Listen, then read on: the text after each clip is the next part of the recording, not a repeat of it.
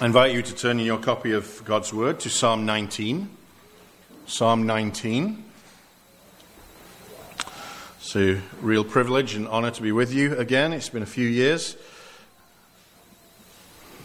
But I want to bring us some foundational truths this evening that help us in every area of our lives. In fact, if we don't have these foundational truths in place, this is a thread that you could pull on and unravel the whole of Scripture. So I want to read to you verses 7 through 9. And I've entitled this evening, Every Word Counts. And really what we're trying to understand is that Scripture is entirely sufficient. Entirely sufficient. Hear the word of God. Psalm 19, verse 7. The law of the Lord is perfect, reviving the soul. The testimony of the Lord is sure, making wise the simple. The precepts of the Lord are right, rejoicing the heart. The commandment of the Lord is pure, enlightening the eyes. The fear of the Lord is clean, enduring forever. The rules of the Lord are true and righteous altogether. Amen. I see some children here this evening. I wonder if any of them have ever heard the story of the young Welsh girl, Mary Jones, and her Bible. It's a wonderful story. She was born in the year 1784, all the way over the Atlantic Ocean, on a little bit of the United Kingdom that sticks out west in the Welsh valleys, in the hills there. She was 9 years old when she started saving all the money that she could, 1 penny at a time. She wanted to buy a Bible of her own in the Welsh language, and she worked hard. Same time, she started to learn to read and write so that when she eventually managed to own a Bible, she could understand it. She saved for 6 years. Then when she was 15, she walked over the Welsh hills towards Bala and met up with a man called Pastor Thomas Charles. But he didn't have any Bibles to spare. And she was distraught, she was heartbroken. But before she returned home, another 26 miles, barefoot, he managed to find a copy of the Bible to give to this young lady. And a little time later, Thomas Charles used this as an illustration when he was speaking to a group of ministers there in Wales. He told them Mary's story, her determination to have the Word of God in her own hands, in her own language. And that group of men decided they needed to produce a Bible in Welsh that was affordable, enough for normal people to be able to buy and read for themselves. And at the end of the meeting, one man stood up and said, if we are doing this for Wales, why not the rest of the world? And that was the beginning of what we know today as Bible societies. Still find them in many different countries. God used the determination of a little girl who understood the value of the Bible. And that started something so much bigger and has had a huge impact. Perhaps you've seen some of those videos where a group of missionaries has finally translated portions of the Bible into a native tongue for the first time, and they receive it in their hands and it's handed out to the people there, the rejoicing and the joy that you see. It's a treasured possession. Maybe you've read or heard about the work of William Carey in India, or other famous Bible translators, or even further back. And maybe you've asked the question, why were the lives of these men like John Wycliffe and William Tyndale under threat just for wanting to translate God's Word into English or into other languages, other local languages? From their perspective, why was it worth that risk, that persecution, that suffering to translate this book into the language of the common man, woman, boy and girl? What about today? Why do missionaries give their lives over to embedding themselves into a culture that is not their own, learning a new language, still plenty that are not yet in written form. Why? Why? Because this is our only hope. This is where we find the words of eternal life. This book is precious beyond rubies, and I want to show you that this evening.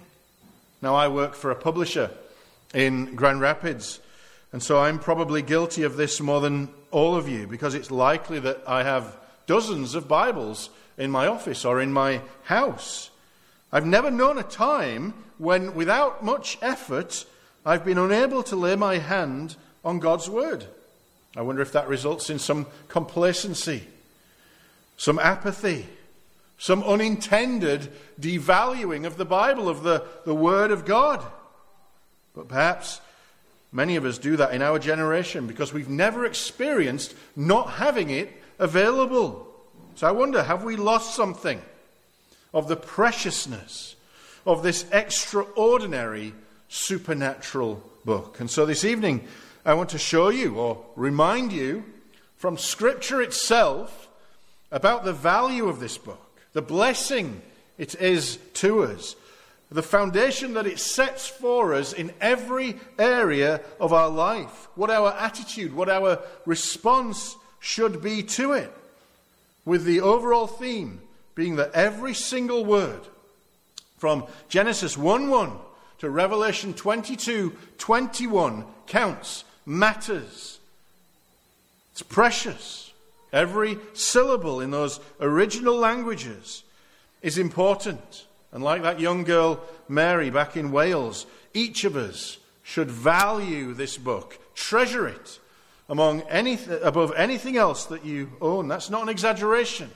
That's not an overstatement. More valuable than anything else you own, because your life and your eternity depends on the authority and sufficiency of what we find in this book.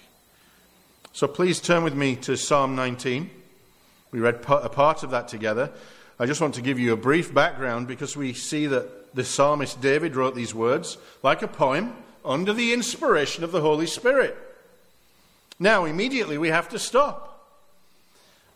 We talk about that inspiration regularly.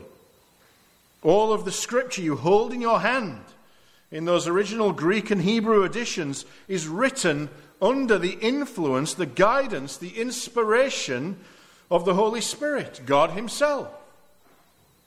And we'll see that and what it means. And Psalm 19 is a passage of Scripture that describes God's communication with us. His declared revelation to us. Now, those first verses, which we didn't read, show us that declaration to us through creation. It's called general or natural revelation, those first 6 verses.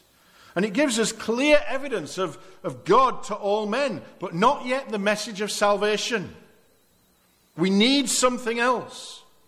And then in verses 7 through 9, our verses, this goes an extra step forward. This is now showing us through His Word what we call special revelation. God has chosen to reveal Himself to us through nature, all the things around us, and through this book. Okay? To humanity. He's used human instruments in the writers of the Scriptures, but it is His inspired Word. The Creator is telling His creation all about Himself. In a sense, this is His autobiography. Charles Haddon Spurgeon, famous London preacher, said, "He is wisest who reads both the world book, the book of nature, and the word book as 2 volumes of the same work, and feels concerning them, my Father wrote them both."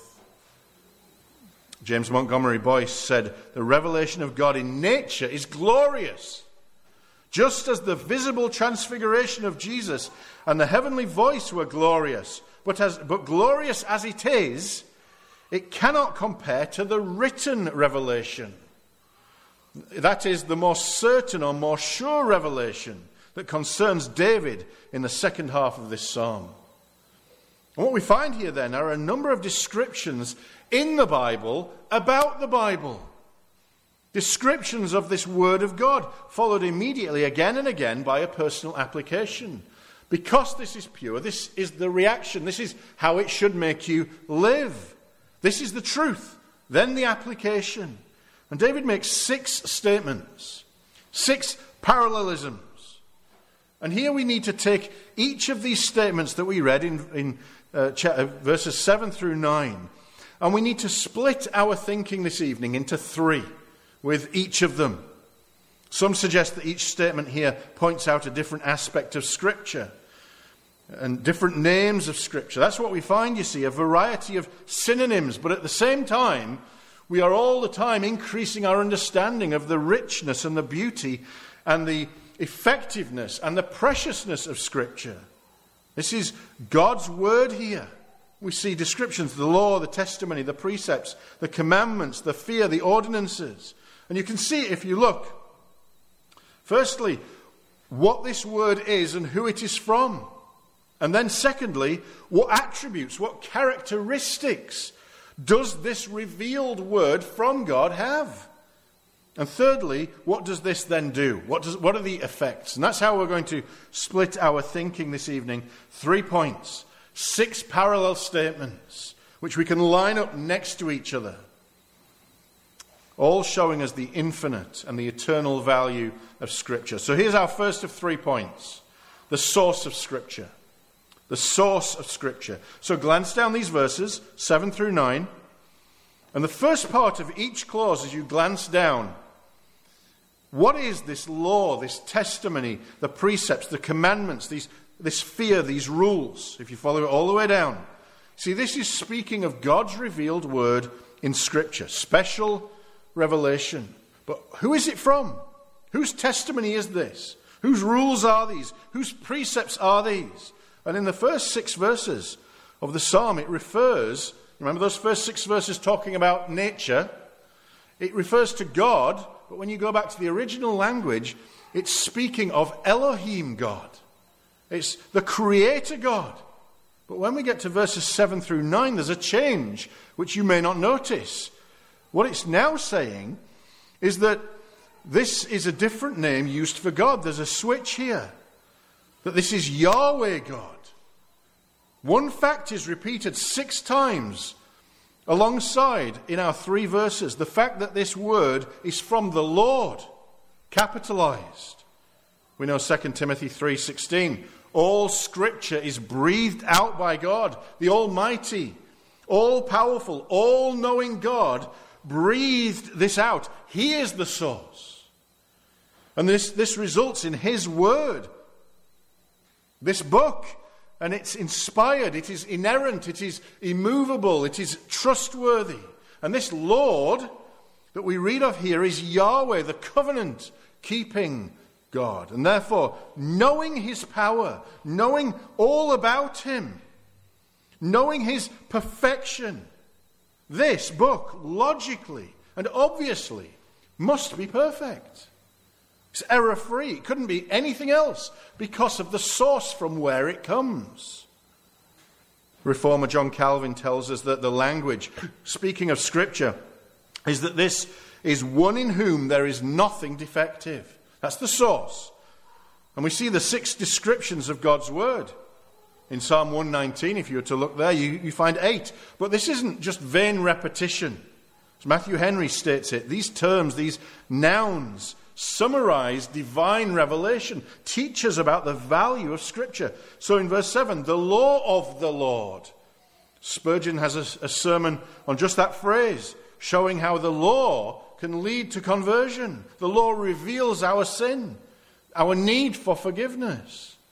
According to multiple sources, the law here is referring to the Torah, those first 5 books of the Bible. It is specifically referring to that.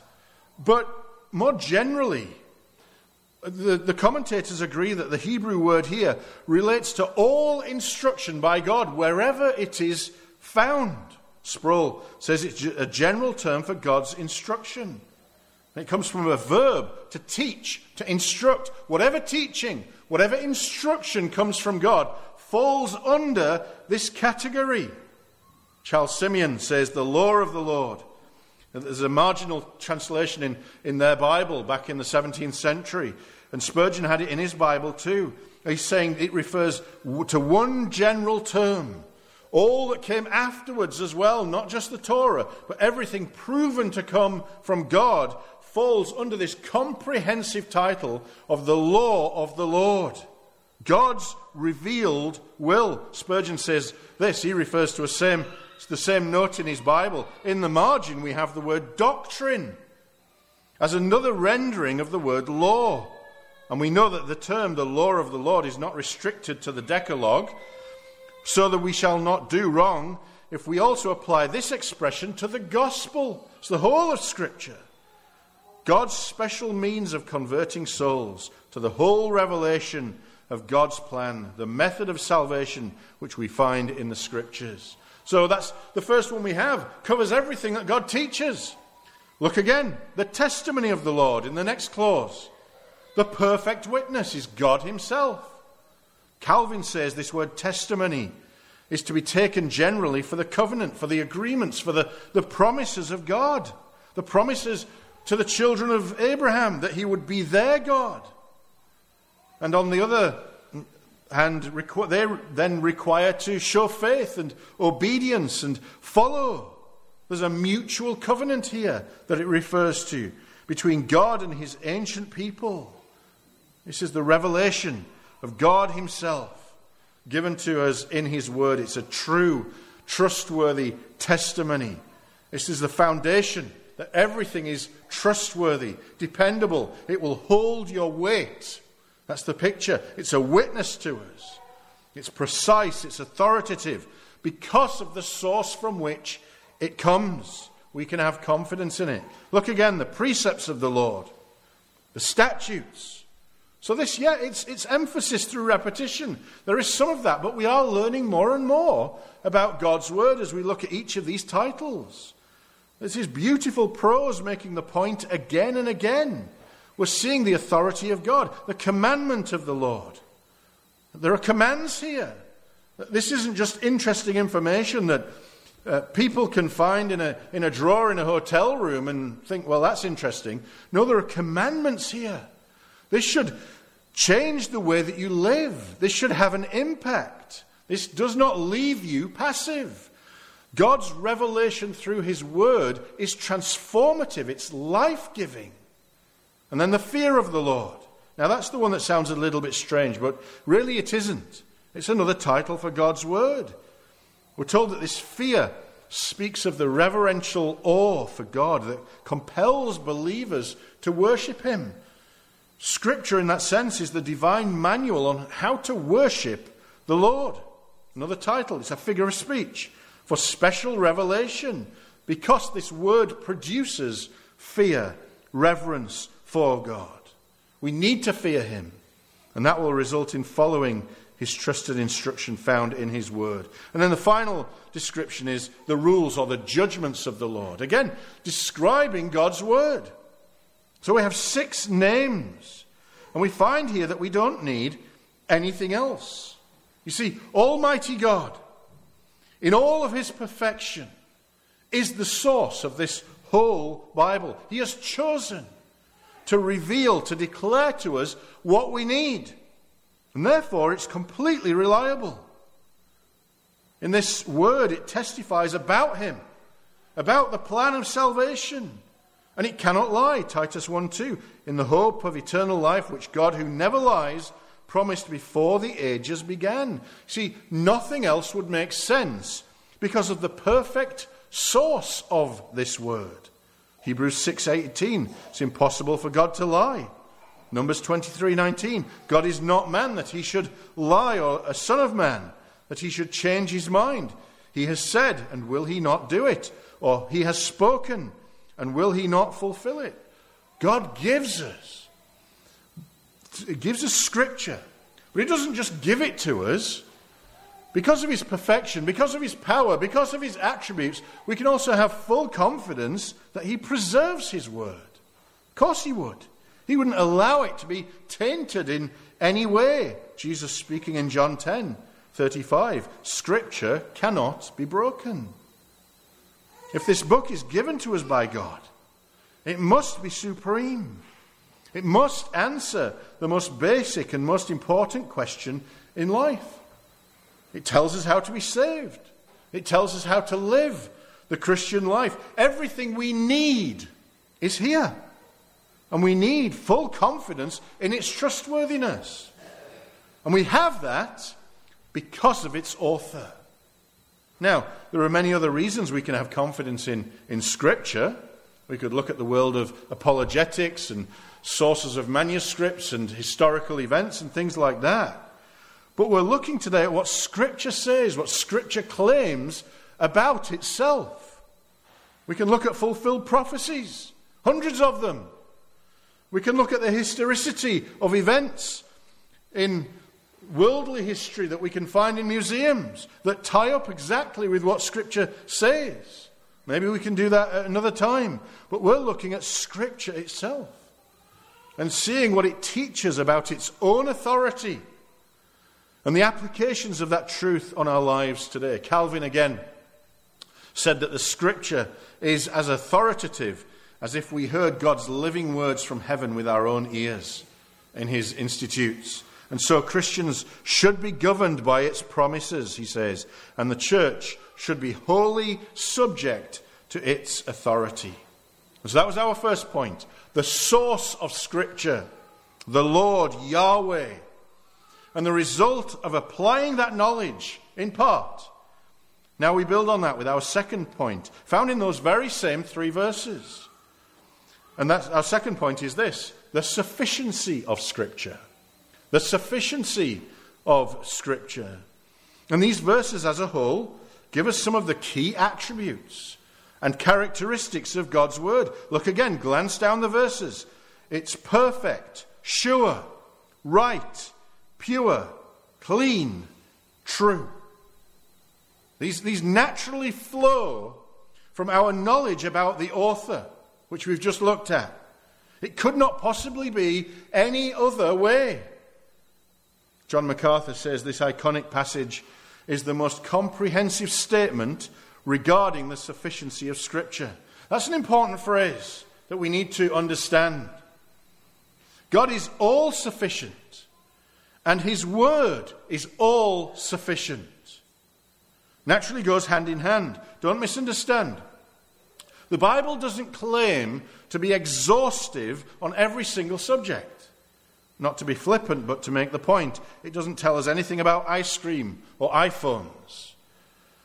But where it speaks, it is absolutely true. It is absolutely authoritative. It is sufficient. It gives us everything we need. And the assertion relating to the sufficiency of Scripture is a very important doctrine for you to grasp and plant deeply into your mind. But I fear a little bit that word sufficiency has been diluted or downplayed a little bit in our day. It might lose some of its impact. What does it mean? Well, I might say I got sufficient points on my test in order to pass. Or I have had sufficient to eat. And it means enough. Okay? The dictionary defines it as enough, adequate. But that only gives us part of the sense of the richness and fullness of what we mean when we relate the word sufficient to the Bible, to God's Word.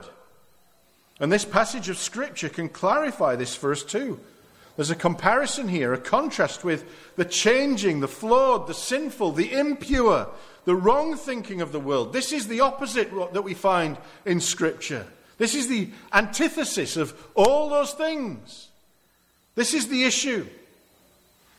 There are many in this world who will argue that Scripture is without error.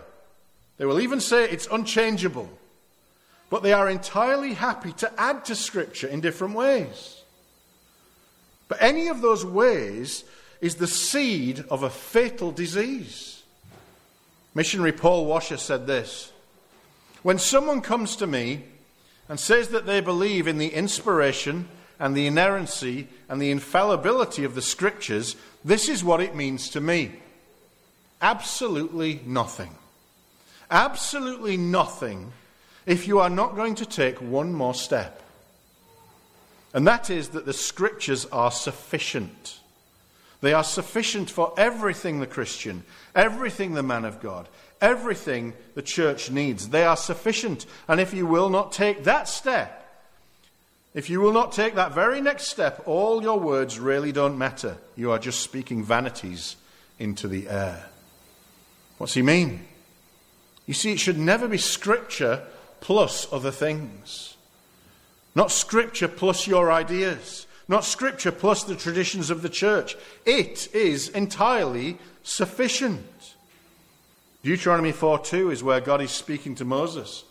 And he says, "You shall not add to the word that I command you, nor take from it, that you may keep the commandments of the Lord your God that I command you."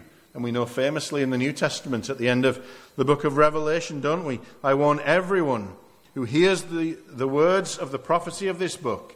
If anyone adds to them, God will add to him the plagues described in this book. And if anyone takes away from the words of this book, of this prophecy, God will take away his share in the tree of life and in the holy city, which are described in this book." We see that adding with some of the religious leaders in the Bible, they add laws to God's laws, and it doesn't end well. God is saying, do not add one thing.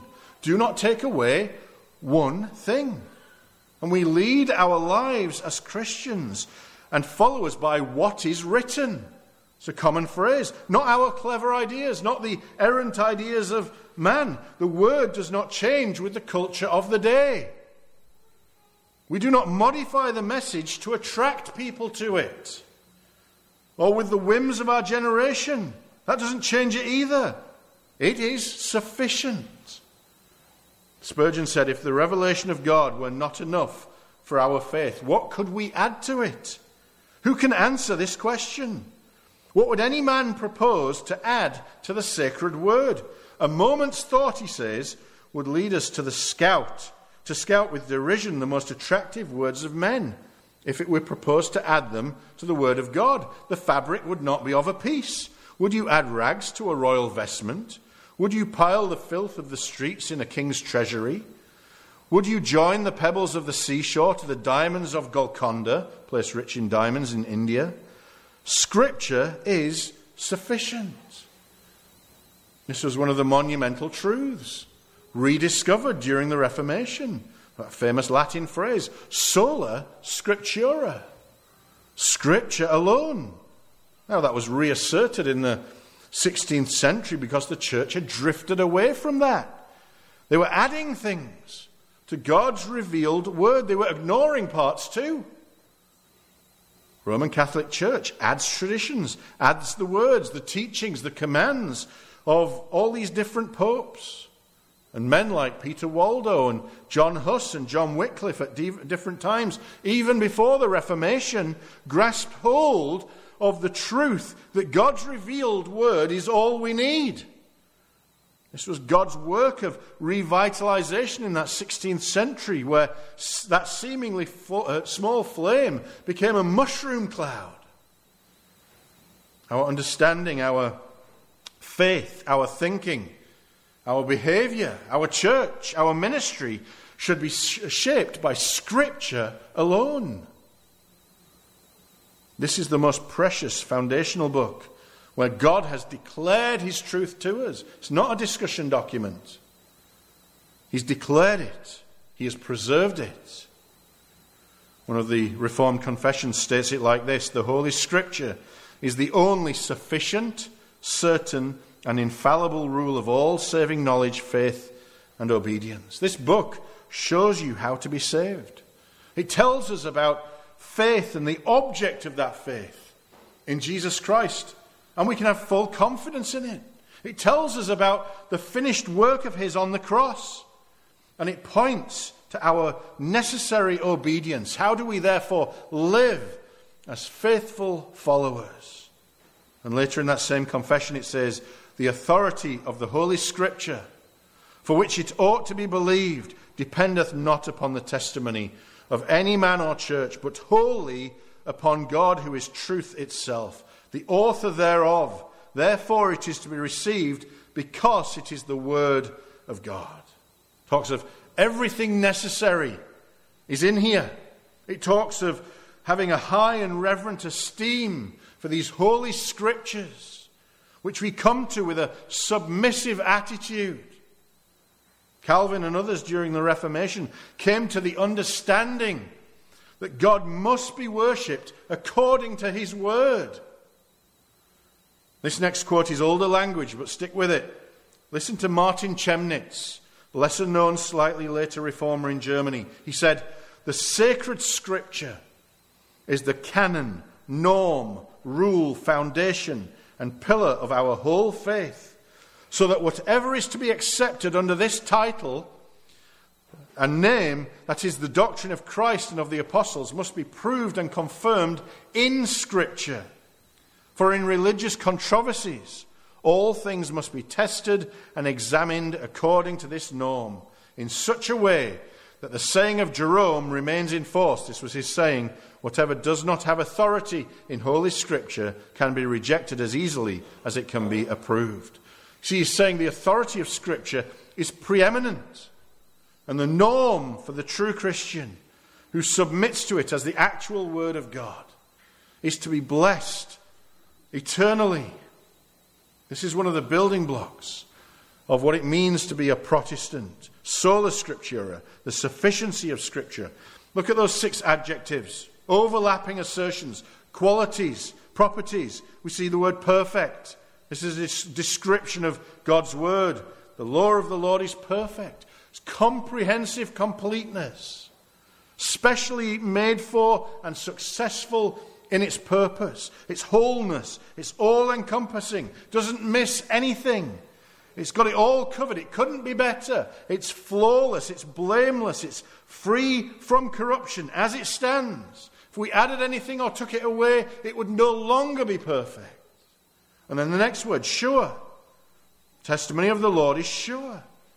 The word is in its passive form. It's firm, it means. It's confirmed. It's verified. It's proven time and time and time again. Generation after generation. It's reliable, certain, unmoving, fixed, trustworthy. It has ultimate integrity.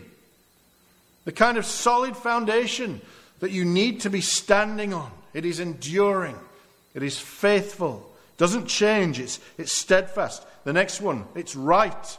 The precepts or the statutes of the Lord are right. It's a picture of straightness. This is the truth, not falsehood. This is equitable and just. It's exactly as it should be. It speaks of the morality of it, how to live on a daily basis based on God's standard. It's pure. The commandment of the Lord is pure. There's no doubt, there's no corruption. It's just, it's fair, it's right, no defilement. Psalm 12:6, the words of the Lord are pure words, like silver refined in a furnace on the ground, purified 7 times. Clean. The fear of the Lord is clean. No error. Radiant. Then true. The rules or judgments or ordinances of the Lord are righteous and true. Faithful forever, endlessly, trustworthy. Remember the source, the God of infinite wisdom, the God of all truth. That's why it's dependable. He is omniscient and omnipotent. Passage is clearly telling us of the sufficiency and the authority of Scripture, of God's Word. You know, we read an account in Luke 16 about the rich man and Lazarus.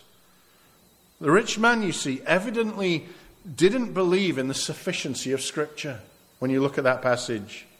After he'd been told about this uncrossable chasm, you remember the picture, and that he had no hope of relief from this torment that he was suffering from, he said in verse 27, "Then I beg you, Father, to send him, Lazarus, to my father's house, for I have 5 brothers.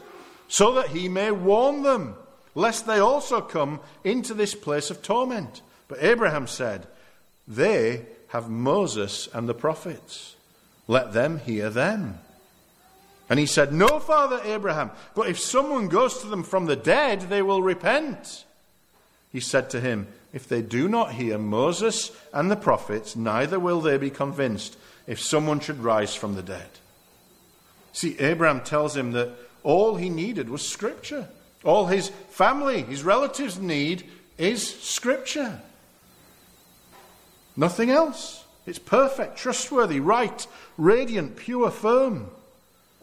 MacArthur summarizes these traits in these verses and says, it is an inspired statement about Scripture as a qualified guide for every situation. Scripture is comprehensive, containing everything necessary for one's spiritual life. It is surer than a human experience that one may look to in proving God's power and presence. It contains all the divine principles that are the best guide for character and conduct. It's void of any flaws. It's true on all matters. It's comprehensive. It meets every need in life. What we find in the Bible is that Scripture is the supreme judge and final arbiter in any dispute. If Scripture says it, that settles it. And so we've seen the characteristics of Scripture, what it teaches about itself, what Jesus says about it, and now we come to the results. What this life-giving Word of God achieves. So we've seen the source of Scripture, we've seen the sufficiency of Scripture, and now thirdly and finally, the success of Scripture. The success of Scripture. Again, we see a sixfold pattern here, 6 effects. As we look down this parallelism, you can just glance again and you can see it revives the soul.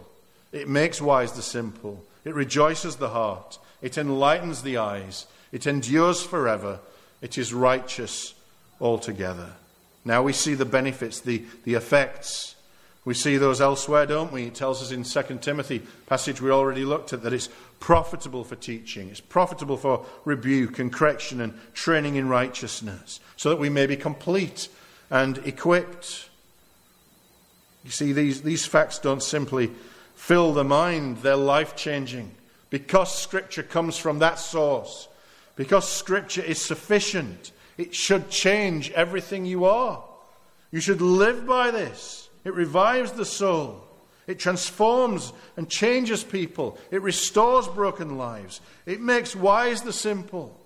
The testimony of the Lord is sure, making wise the simple. It's true wisdom. This is the true worldview that we have here presented. The reality of the universe, the reality of your existence. This is having your eyes opened for the first time.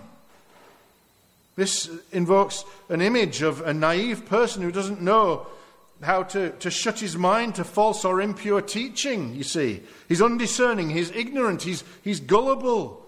But then God's word makes him wise. Such a man is skilled in the art of godly living, one said. The word of God thus takes a simple mind with no discernment and makes it skilled in the issues of life. This is practical. It's not just head knowledge. It says it rejoices, rejoicing the heart. Of course it does. If we understand reality, if we understand our need for God and how trusting in God brings ultimate eternal joy, that results in ultimate eternal rejoicing. Of course that rejoices the heart. It enlightens the eyes. It brings clarity. It gives light. It gives understanding and discernment and purpose and direction and hope. We know Psalm 119, your word is a lamp to my feet and a light to my path. It endures forever. In verse 9 it says there, this truth, this perfection, this sufficiency is flawless for all eternity. Can't change. If it did, it would mean it was never perfect. We don't need edits. We don't need updates. And it says it's righteous altogether. It makes you wise. It gives joy. It gives light. It endures forever. It's righteous. The fact that it is inerrant, the fact that it is sufficient, the fact that these are the very words of God means every part of your life must be submitted to this Scripture, to this life-giving Word, and you will never regret doing that. It's true. It has effects. Hebrews 4:12, for the Word of God is living and active, sharper than any two-edged sword, piercing to the division of soul and of spirit, of joints and of marrow, and discerning the thoughts and intentions of the heart. Even our very next verses here in Psalm 19 talk of this being more desirable than gold. All those things we've considered. Even much fine gold, sweeter than honey and the drippings of the honeycomb. You know what people will do to get gold. Do you have that same attitude to these truths that we find in Scripture? It's an amazing book. And those who obey God's commands will be rewarded. Not that we deserve it. So I remind you as we come to a close that we've seen the source of this word. We've seen the sufficiency of this word. And we see that this is absolutely successful in all that it sets out to do. All will be gathered in. All of God's people. I wonder if you've heard of the famous 18th century French Enlightenment historian and philosopher. It's called Voltaire. You know, I've visited Voltaire's grave in the Pantheon in Paris about 13 years ago now with my wife. And we went down into that crypt, and it was a depressing experience, knowing his animosity towards Christianity. And there's his grave, being celebrated by many. This is what he said in the 18th century. 100 years from my day, there will not be a Bible in the earth except one that is looked upon by an antiquarian curiosity seeker. Now hold that thought. That's what Voltaire said about the Bible 100 years from when he lived. There's a missionary register of 1836, now a few years later, from the Church Missionary Society. And there's a fascinating account of an Englishman visiting the Genevan Bible Society in a house in Switzerland.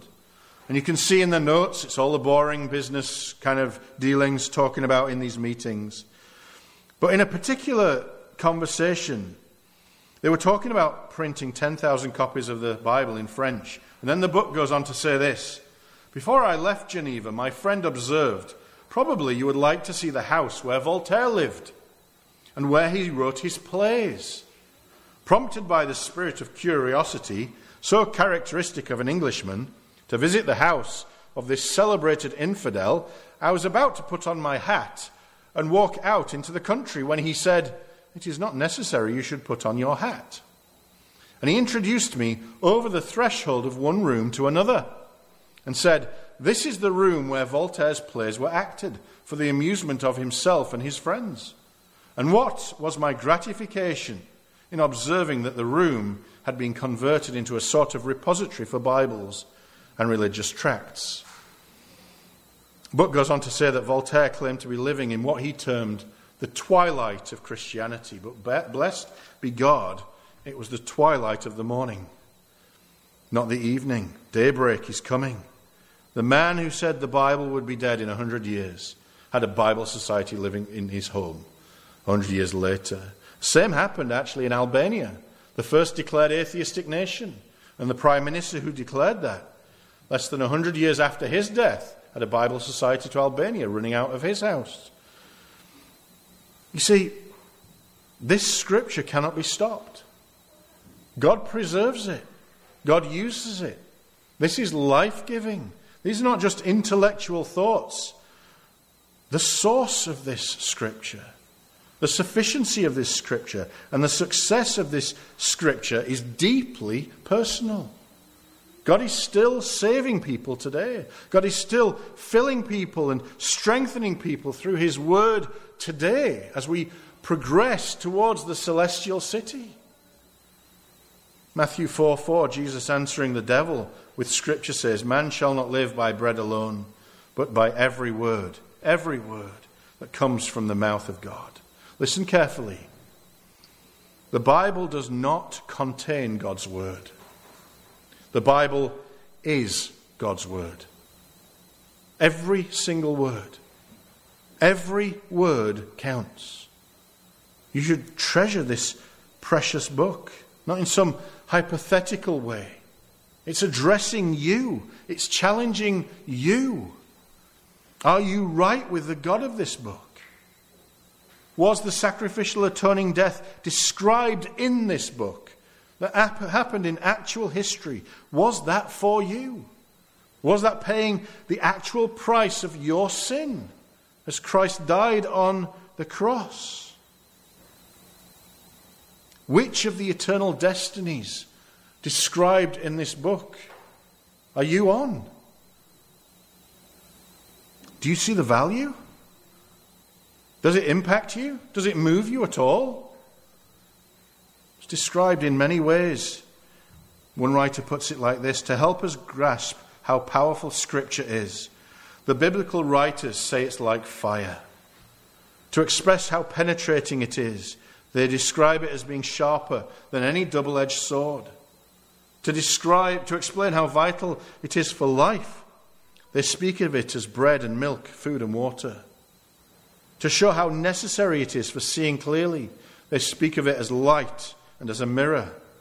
To communicate how much we need it, if we're to be secure and grounded, it's spoken of as an anchor and as a rock. To underline how valuable it is, they speak of it being more precious than 1,000 pieces of silver and gold. To convey the fact that it creates life, it is spoken of as being like a seed. And when it is described how satisfying it is, God's word describes itself as being sweeter than the very sweetest honey. That's the book you hold in your hands. As a believer, you must be committed to studying these truths and being hungry to hear from your Father God, and then applying what you find. This is transformative to your life, to your family, to your church. Can you find justification for how you live in the Scriptures, for how you worship in the Scriptures? That's the bedrock, that's the deciding factor.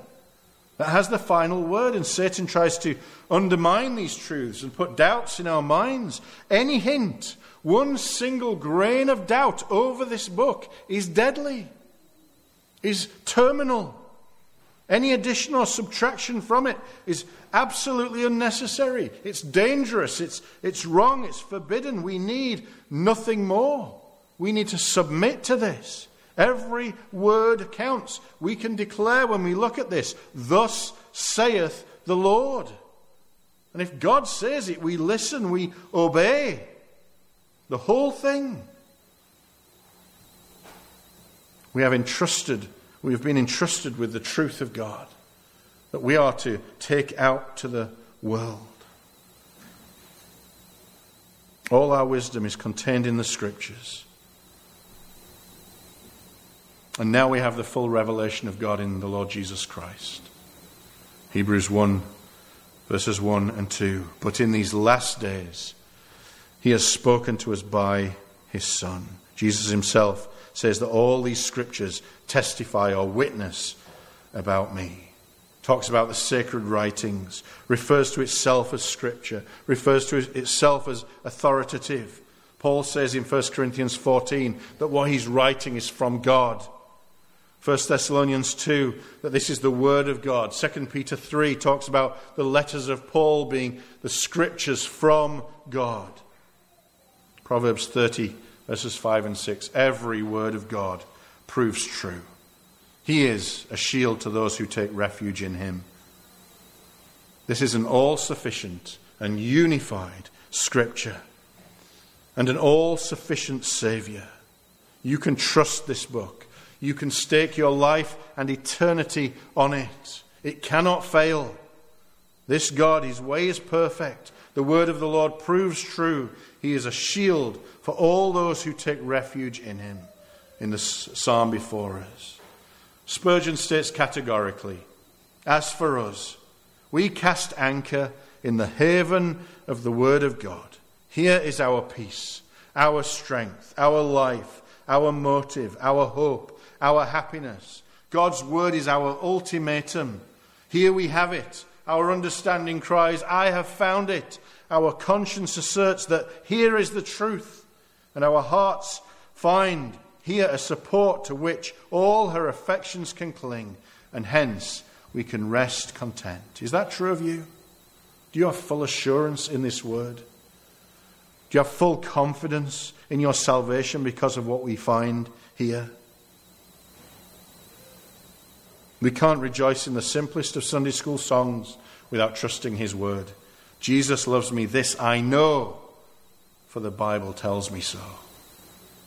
Your view of Scripture, your understanding of the source, God himself, your confidence in the sufficiency, your commitment to the success of this word in your life and in the extension of the kingdom of God until Jesus returns. All of it's non-negotiable. You can't live without this. No other understanding of the authority of God's word as any other value will hold any water, makes any sense. It's all true. It's all right. It's the gift of God to us for our good. Oh, brothers and sisters, hold it close to your heart. Hold it in your heart. This has everything you need right here. Read it. Absorb it. Apply it. Love it. Love the God of it. Follow him. These are the words of eternal life. We can look nowhere else. Your hope is resting in the fact that every single word is from above. Scripture is entirely sufficient. Every word counts. You can trust this. You can rest your eternity on this. And I encourage you to do that this evening. Let's pray together.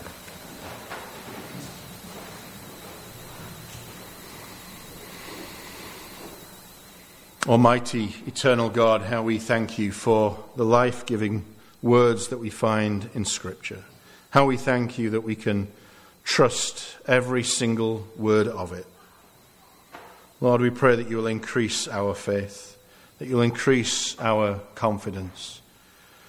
And Lord, we cry out to you for any here this evening who do not know you, who do not know the God of this book, that an eternal work of salvation would be done in a heart even now, and that there would be rejoicing in heaven over a sinner saved. Lord, we're so thankful for your goodness to us and for providing us with this book, with this plan of redemption, absolute perfection, absolute certainty. Help us, Lord, to live in the light of that, we pray. In Jesus' name, amen.